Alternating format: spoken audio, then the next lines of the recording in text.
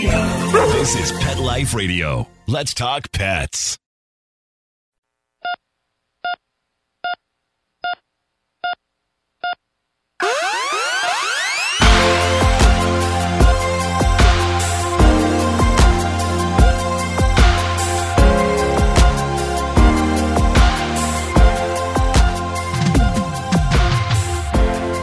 Welcome to ER Vet on Pet Life Radio. I'm your host, Dr. Justine Lee.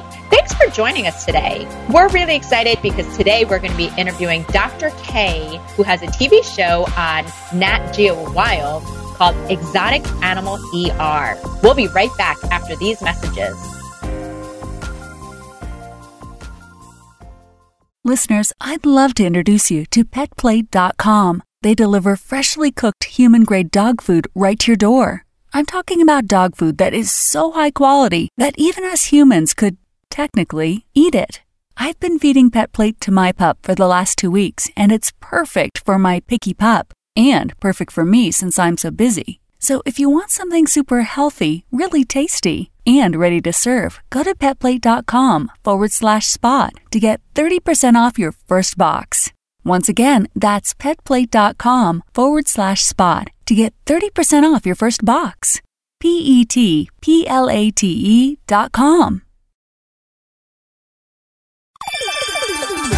Let's Talk Pets on PetLifeRadio.com.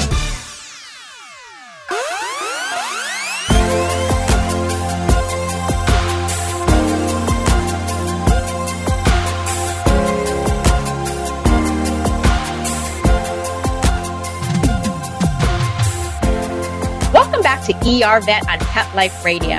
Today, really excited to have Dr. K on, who has her own show called Exotic Animal ER on Nat Geo Wild. Dr. K, welcome to today's show. Hey, thanks for having me on. How's everybody doing today? Fantastic. Thank you so much. So before we begin, I was wondering if you could just give us a little bit of background about who you are, where you trained, and what your story is. Good. Well, I'm originally from Buffalo. I was one of those kids that always grew up wanting to be a veterinarian. I know that sounds really cliche, but it's true. I never wanted to be anything else. And from a very young age, I had an interest in non-traditional pets. I grew up having a pet chicken, a pet duck, pet rabbits, even had a snake at one point in time. And I was always that odd kid on the corner house in the suburbs of Buffalo. And then as time went on, my interest grew even stronger. I've always been an avid bird watcher. I actually volunteered with the Buffalo Zoo for quite a bit of time, the summer between my senior year of high school and when I went off to college. And I got to work side by side with the bird keepers there. And that was a very enriching experience for me and really solidified that I definitely wanted to do avian and exotic animals when I got into practice. I went to college at Alfred University in the southern tier of New York State, and I studied chemistry there. And I always knew that I eventually wanted to live in Florida. I grew up in Buffalo, like I said, and everybody knows it's cold there, and it is exactly like they describe it. I wound up at one point in my college career doing a co-op down at Oak Ridge National Lab in Tennessee in the chemistry division. And it was at that point in time that I visited the University of Tennessee College of Veterinary Medicine. And I really liked the school. They had a strong exotics program, which not many vet schools do. I applied, and fortunately, I was accepted. So I spent the next 4 years there. And even though they are one of the vet schools that has a lot more exotics than other vet schools, that's still not a lot. We really only had one 4-credit-hour class in third year, and then you only had 1 2-week rotation for avian and exotic animals.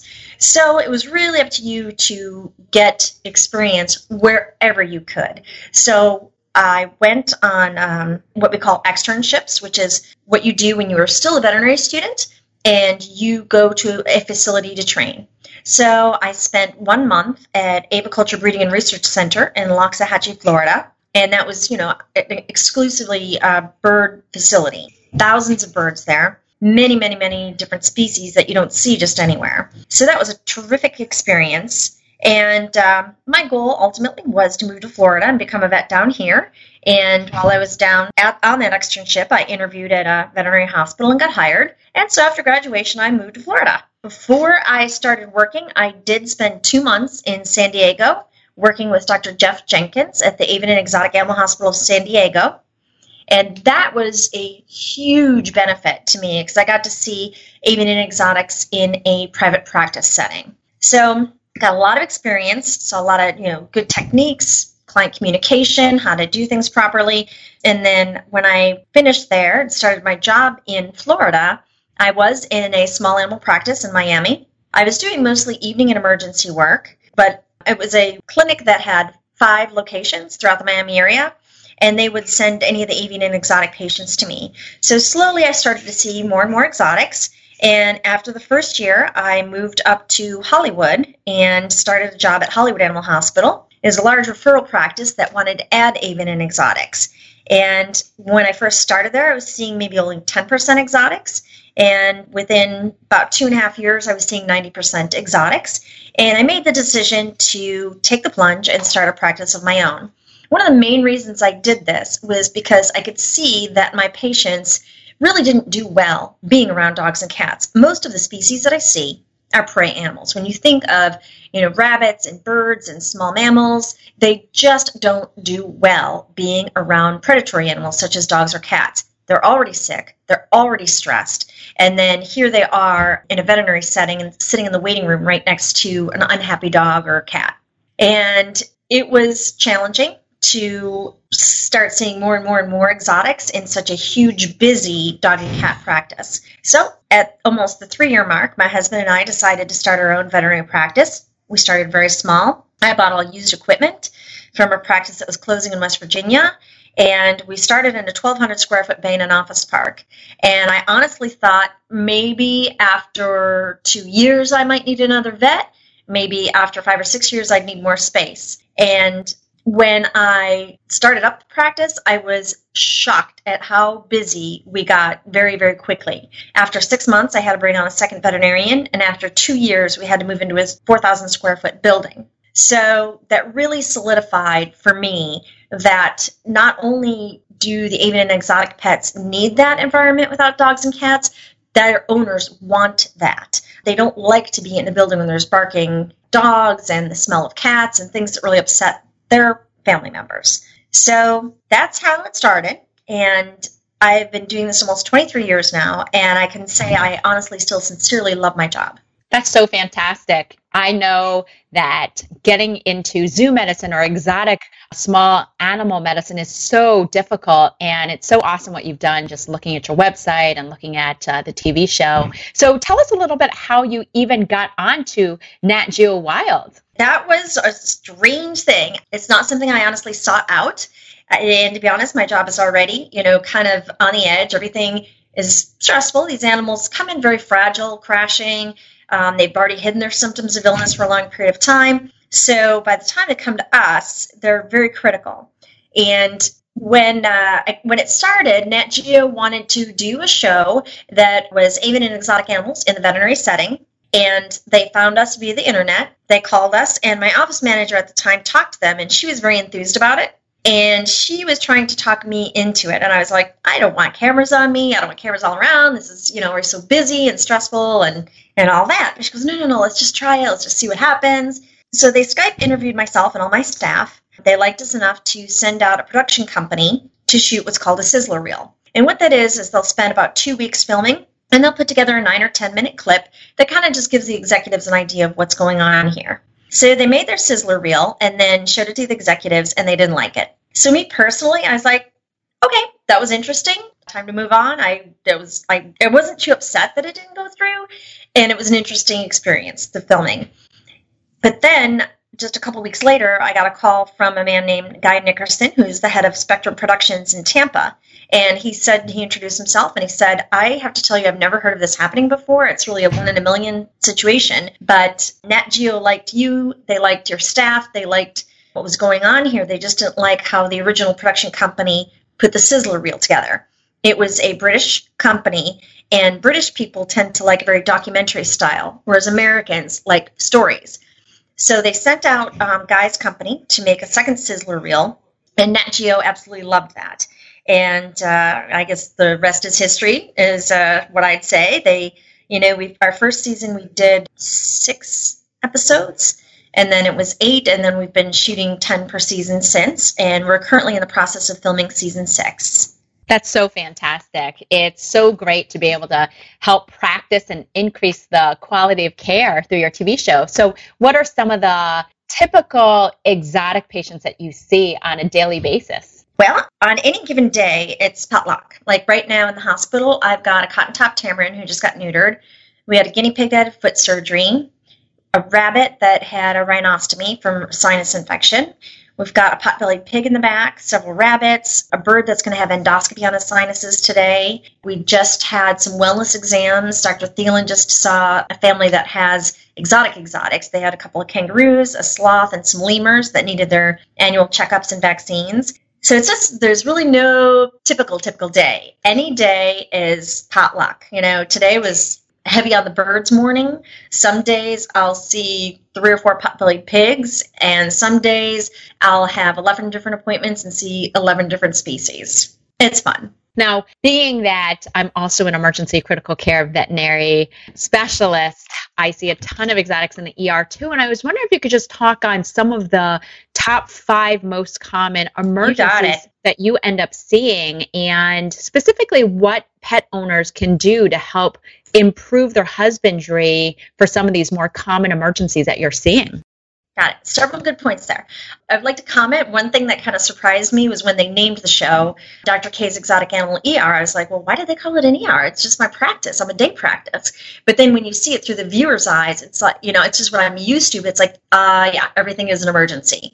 The thing that happens with the species that I see is that, like I said, most of them are prey animals, and they're very, very adept at hiding their symptoms of illness. So my receptionists are trained to take these clients seriously. If I have a rabbit client call and they tell us that the rabbit's just not eating, or just not eating ravenously, or just slightly off, that rabbit has to come in immediately. It can't wait a day, it can't wait 2 days, it can't wait until next week. That's actually an emergency. Even the animal's still getting around, the animal's still eating some, you have to be tuned into a different level of sensitivity with even in exotic animals because of their ability to hide symptoms of illness. They hide their symptoms of illness till they just cannot compensate anymore. Some of the most common things that we see: birds with respiratory distress, rabbits with GI and dental problems, ferrets with insulinomas and GI obstructions. Those are pretty common. Trauma. We have had, unfortunately, a bird last week where a larger bird ripped off its upper beak. It's doing okay. It's able to scoop and eat with the bottom beak. And, we get the traditional emergency things like broken bones. But really with the exotics, each species has their own thing that's most common. Like I said, with the rabbits, you're going to see very, very, very subtle changes. And it could be something life-threatening. Even though this animal isn't flat out, it's really having its prey instincts kick in and hiding everything. So the biggest thing I train my clients to do, number one, we're huge on well care. For over 20 years, I've been calling my office visits their annual exams. I call it a wellness exam. When they get the reminder card, it says wellness exam on it. You're due for your wellness exam. So even though the patients that I see, not all of them are getting a vaccine series or heartworm testing or the routine things that bring dogs and cats into the hospital, my clients have been trained for over 2 decades to understand the importance of wellness exams. And that is very critical for me. We're able to intervene on things like, liver disease or, chronic renal failure, something that's going on that you haven't even seen signs for it yet, but I've picked up on things like a bladder stone on a routine wellness exam and minor changes in blood work that indicate a problem that we pursue when we're still in the position to be able to fix it and take care of it. And that is very, very rewarding for me. That's taken a long time to train clients to understand the importance of wellness care. But they routinely let me do, like my birds and rabbit patients, ferret patients, they routinely let me do annual wellness blood panels on their patients so that we can catch things early, intervene, and make sure they're doing well. In regard to the emergencies, the biggest thing that I can't emphasize enough is that to take subtle signs seriously. It can be very difficult to recognize pain in a reptile or a ferret.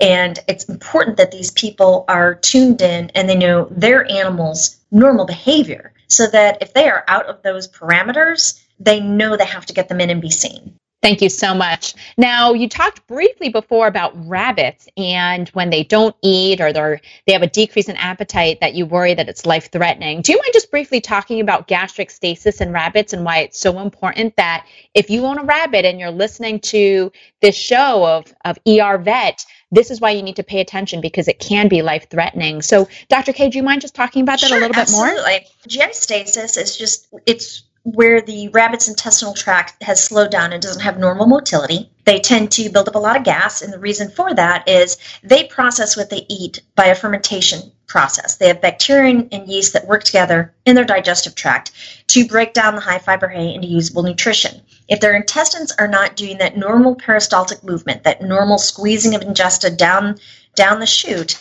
then the gas builds up. This causes a tremendous amount of pain and distress, and the rabbits really go downhill quickly. It can progress to where they get a leaky gut, they get endotoxemic shock, and they can even die from this. That's not the only thing we see that it causes a rabbit to stop eating. I see things like liver torsions are quite common in rabbits. And that's a thing where they may look like your just generic GI stasis rabbit, which is not even interested in food, sitting in a hunched position, fur slightly raised, maybe the eyes are squinted a little bit, they're looking uncomfortable. But you really need to get them in because some people will try to treat this at home. They'll give the, anti-gas drops, isomethicone drops, abdominal massage, syringe feeding. Some people even have medications that they use that they've had at home from a previous situation, and they'll start using those again. And my caution is, not all rabbits that are feeling well have GI stasis. It could be the Torres liver lobe. It could be renal failure. It could be an intestinal obstruction. It could be bloat. There's any number of things, and it's so critical that we get these animals in to be evaluated by an experienced veterinarian. All right, rabbit owners. So just like Dr. K said, if your rabbit is showing even some mild signs of not eating well or not having normal appetite, make sure to get to a vet right away. And I think it's so important. Most dogs and cats, we know will master signs, but that's even more important with some of these small pocket pets and exotic animals that are out there. Absolutely. These animals they hide their symptoms. And I just sound repetitive when I say that, but I live this every single day. And I'm so blessed that I have clients that are so on top of things. I have an example of a client I just saw yesterday. He first brought his rabbit in about 2.5 weeks ago. His only complaint was the rabbit wasn't eating as enthusiastically and as much as normal. And, on initial physical exam, my associate had seen the rabbit. There were some minor dental spurs. She addressed those. Some rabbits are very wimpy. Some rabbits are very bothered by those, and we expect them to fully recover after that. But went home, and the rabbit just didn't pick up, just didn't start diving into the food again. So he came back a week later, and on my physical exam, I noticed something very subtle. The third eyelids were just starting to come up a tiny bit. And I've known from experience that can be an indicator of a mass in the chest. So we took chest radiographs, and lo and behold, the rabbit had a huge mass in the right side of the chest, and it did turn out to be a thymoma. The rabbit's on an appropriate treatment right now, and the mass has shrunk down to 25% the size of its original presentation. But again, this was a rabbit. It was still getting around the house. This rabbit was still affectionate. The rabbit was still eating most of its food. The rabbit was passing normal stool, but it just wasn't 100%. And lo and behold, it had this huge mass in its chest. That's how significant it is about these animals with the slightest sign that they're not 100%, that they be seen and thoroughly evaluated. All right. Thank you so much. We'll continue with our really cool topic where we're interviewing Dr. K as soon as this break is over. And again, we'll talk about her show, Dr. K's Exotic Animal ER, right after these messages from our sponsors.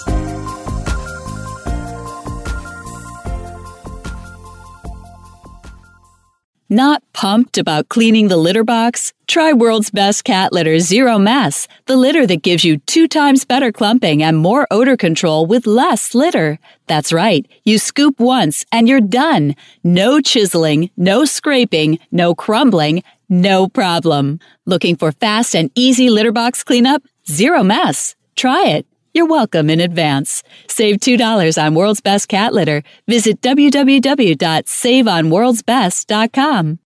It's not just a sneeze. It could be the pathway to disease. Your dog is at risk for contracting dog flu. That's why it's important to vaccinate your dog for dog flu. Get your dog vaccinated today. Visit dogflu.com for more information.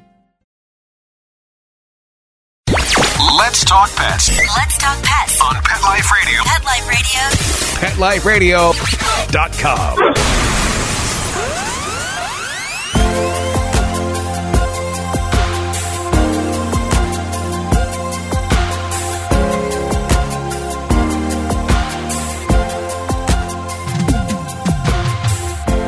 Welcome back to ER Vet on Pet Life Radio. We are interviewing Dr. Susan Kelleher, who owns and operates one of the busiest exotic animal ER practices located in South Florida, and that's called Broward Avian and Exotic Animal Hospital. What we've been talking about are what emergencies we see with ferrets, fish, marsupials, all different shapes and sizes of animals that she ends up seeing. So rabbits and reptiles, birds are probably the top ones. Now, I've noticed that on some of your episodes, you have a bunch of different animals getting into unusual things. Do you mind just telling me about some of the unusual foreign bodies that you have pulled out of some of these exotic animals? Yeah, and how do we prevent it? Yeah, that's a tough one. I pulled it. Let's see. One of the hardest was a blue terry cloth sock that I pulled out of a pot-bellied pig. And that was an extremely difficult surgery because it was stuck at a portion of her intestine where there's a ligament holding her intestine to her upper body wall. So that was very challenging. Ferrets are probably my worst offenders when it comes to foreign bodies, and I have pulled everything from balloons, earplugs, pencil erasers, the rubber knobs off of remote controls, sneaker soles, silicone caulking, bedding, just all kinds of crazy stuff. I actually had a family of 3 ferrets at one time who presented to me completely moribund, like flat out, severely neurologic, couldn't even stand up. Long story short, they had a little party with a ferret bed, ripped it open, and had eaten the stuffing that had been treated with a flame retardant. So they were in such severe condition, the owner was actually considering euthanasia. And I said, you know what, let's just try some activated charcoal to absorb toxins and fluids. And within 3 to 4 hours, they were 100% back to normal. I wish all emergencies ended that happy. They don't always go that way. But yeah, foreign bodies, ferrets are the number one, but I have taken some crazy things out of, I had a serval that ate the little soft hand off a monkey puppet. And, oh gosh, I'm trying to think of some of the other things. There's been so many. If I could fill a room with the foreign bodies I've taken out, I think. It's crazy. I can't believe they eat that. What are some easy ways that some of these owners can help prevent a visit to the ER when it comes to foreign bodies?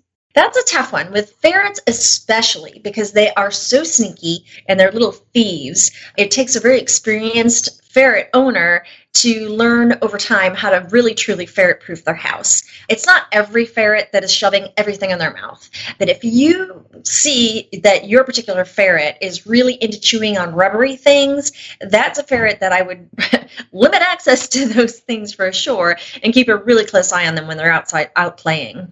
Excellent. The next thing I wanted to ask you, and I saw this on one of your episodes, is the problem of what we call in the veterinary world being egg bound. And I was wondering if you could just speak to that in terms of what do owners look for? Is there anything they can do to prevent it? And when should they get to a veterinarian? And how do we actually treat this problem? Got it. Okay, so egg binding is something that happens in both birds and reptiles. The most common is birds, and they're the easiest to spot it when it's happening. Sometimes the birds will have already laid an egg, or they know their bird's a female, has been an egg layer in the past. Sometimes they don't even know their bird's a female. So a lot of times our egg-bound birds just present as a bird that's kind of lethargic and down and out on the bottom of the cage. Their lower abdomen may or may not be distended, just depending on how far the egg has moved down the oviduct. And it's something that a veterinarian can feel on physical exam. Some owners are savvy enough with their birds that they can feel that firm bulge in the lower part of the bird's belly. And in regard to whether or not to intervene. Now, when we think about it in one regard, that's what birds do. Birds lay eggs. Most birds lay eggs very uneventfully, just like chickens do. But if a bird is not on an optimal diet, and I do by optimal diet for the psittacines and most of our pet species, that usually means a pelleted diet with some fresh fruits and vegetables, but also fresh air and sunshine. I consider that part of the diet. That's where birds get their vitamin D. That helps them absorb calcium. They need that for proper egg formation and getting the egg out of the body. So if our pet birds aren't on an optimum plane of nutrition and they're down and out and they have a bulge in the belly, that is something that just we shouldn't wait to see, is this bird going to pass its egg on its own? It never hurts to get the bird into the vet to be evaluated. It's not uncommon for the birds to be very, very dehydrated. Sometimes the way we approach this, we'll just provide some fluid support. We will put them in a warming incubator, help lubricate the cloacal area. And a lot of times these birds will pass them on their own with supportive care. But unfortunately, some birds have been hiding this for a period of time, or they get so dehydrated that the egg can actually even stick in the oviduct. And worst case scenario is that it can even block the ureters from draining waste from the kidneys. I've seen that happen to birds. And when that happens, the bird's uric acid can go very, very, very high and be life-threatening because that can cause severe systemic gout. So, not to sound scary, but if anybody is in any doubt at all about their bird, if they've been straining, if you've seen any blood at the bottom of the cage, bulge in the abdomen, any of those signs at all, I would get to an avian experienced vet as soon as possible. And what exactly is a avian or exotics veterinarian going to do for the egg-bound bird, and how is it diagnosed? Well, sometimes you can feel it on palpation if it's done low enough. I do prefer to take radiographs because I have had birds. In fact, I had a macaw that I had a spay last month that actually had 3 eggs all backed up inside of her. And the one egg had layer after layer, and it was just stuck in the oviduct. And that was kind of disastrous. So radiographs are the preferred way to diagnose this. It's one thing if you can feel one egg, but you don't know what else is going on inside of that bird. The other thing we like to do is check their blood calcium levels and make sure they're adequate enough that the bird has enough calcium to be able to contract those muscles, get that egg out. In regard to a treatment protocol, first thing we do is start out conservatively. We evaluate the bird. If indicated, give pain medication, give some sub-Q fluids. Sometimes I'll even do IV catheters. I really, really like IV catheters in birds. I know people mostly think of that with dogs and cats, but my philosophy is if you had a really critically ill dog or cat that you would have an IV catheter in, if you have a critically ill bird, I would want an IV catheter in that bird as well. And that way we can provide fluid support, get that bird rehydrated, and then give it some calcium supplementation as needed as well. Often just putting the bird in a humidified warm incubator, lubing the cloaca, giving the fluid support, little nutritional support. A lot of times within 24 hours, these birds will pass it on their own. It's a judgment call. There's times when I get a bird in where I know this bird is just way too down and out to get this egg out on its own. And eggs take up a lot of space in birds. And some of these birds come in quite compromised, breathing heavily, and they really don't get relief and turn a corner until we help them get that egg out. Sometimes we do that with just a little bit of light sedation with some midazolam and tubergesic, and other times we have to use isoflurane anesthesia, which is a gas, but we will manually, gently push that egg out. You gotta be careful. You don't want to put too much pressure on the kidneys. Again, it's something being done by an experienced veterinarian, but that way you can kind of expedite the bird feeling better, turning a corner, and recovering from the situation. Then we have to look at the big picture and say, well, why did this bird get egg-bound in the first place? That's where we go back and we evaluate the husbandry. Earlier in our conversation, you did mention husbandry, and that is huge in my practice. Even though we're seeing animals, sick, distressed, emergency situations, those situations are often precipitated by husbandry that's gone wrong. So even though an animal is in for being egg-bound, I don't just zone in, fix the egg-binding situation, and then send the bird home back to the same diet, same care, same husbandry. We get the bird stabilized, take care of the crisis, but then I work closely with the owners on getting the birds changed to a higher plane of nutrition, just a better overall environmental care, fresh air and sunshine, and exercise, getting these birds healthier so that they won't have this crisis again in the future. And, that goes across the board with many of the species we see. If the rabbits with GI stasis, it's often because they're on an inappropriate diet, being the kind that has seeds and corn mixed in or no hay at all. So even though the rabbit's in for GI stasis, we don't just fix just the GI stasis, which is, supportive care, GI motility drugs, syringe feeding, pain medication, abdominal massage, etc. We go back and try to work with the owner, figure out, okay, why did this happen in the first place so that we can prevent it from ever happening again. That's very important to me. Dr. K, I am not going to lie. I am so grateful for veterinarians like you because Feathers and scales totally scare me. I'm a, predominantly small animal clinician, so I prefer to see dogs and cats. So I'm always so appreciative of my veterinary colleagues who see patients with scales and feathers. And I know it's such an art, and really appreciate you and all that you do, including your staff who are all over treating this. Yes, I know you have to have a really unique staff for this, right? Yep, my staff, they are my angels. They've been with me a very, very long time. Kristen and Diane have been with me 10 and 11 years, respectively. Wow. And they just anticipate my needs. They're tuned into the patient. They're fantastic about, hey, this one's looking painful. Can I give them some more pain meds? Absolutely invaluable. I just can't say enough good things about them. They can actually do things that even experienced, even exotic clinicians can't do, like intubate a rabbit, get blood from a bird, those kinds of things. I'm so grateful for them. And it's not for everybody. I have to say that I'm profoundly grateful for you all that will see dogs and cats, because it's just not my jam. People who've seen the show know that I dutifully took care of my dad's dog, Dolly, who was a diabetic cushingoid for almost 6 years, and we just lost her a couple months ago. Oh. But I even take my own Labrador retrievers to another vet.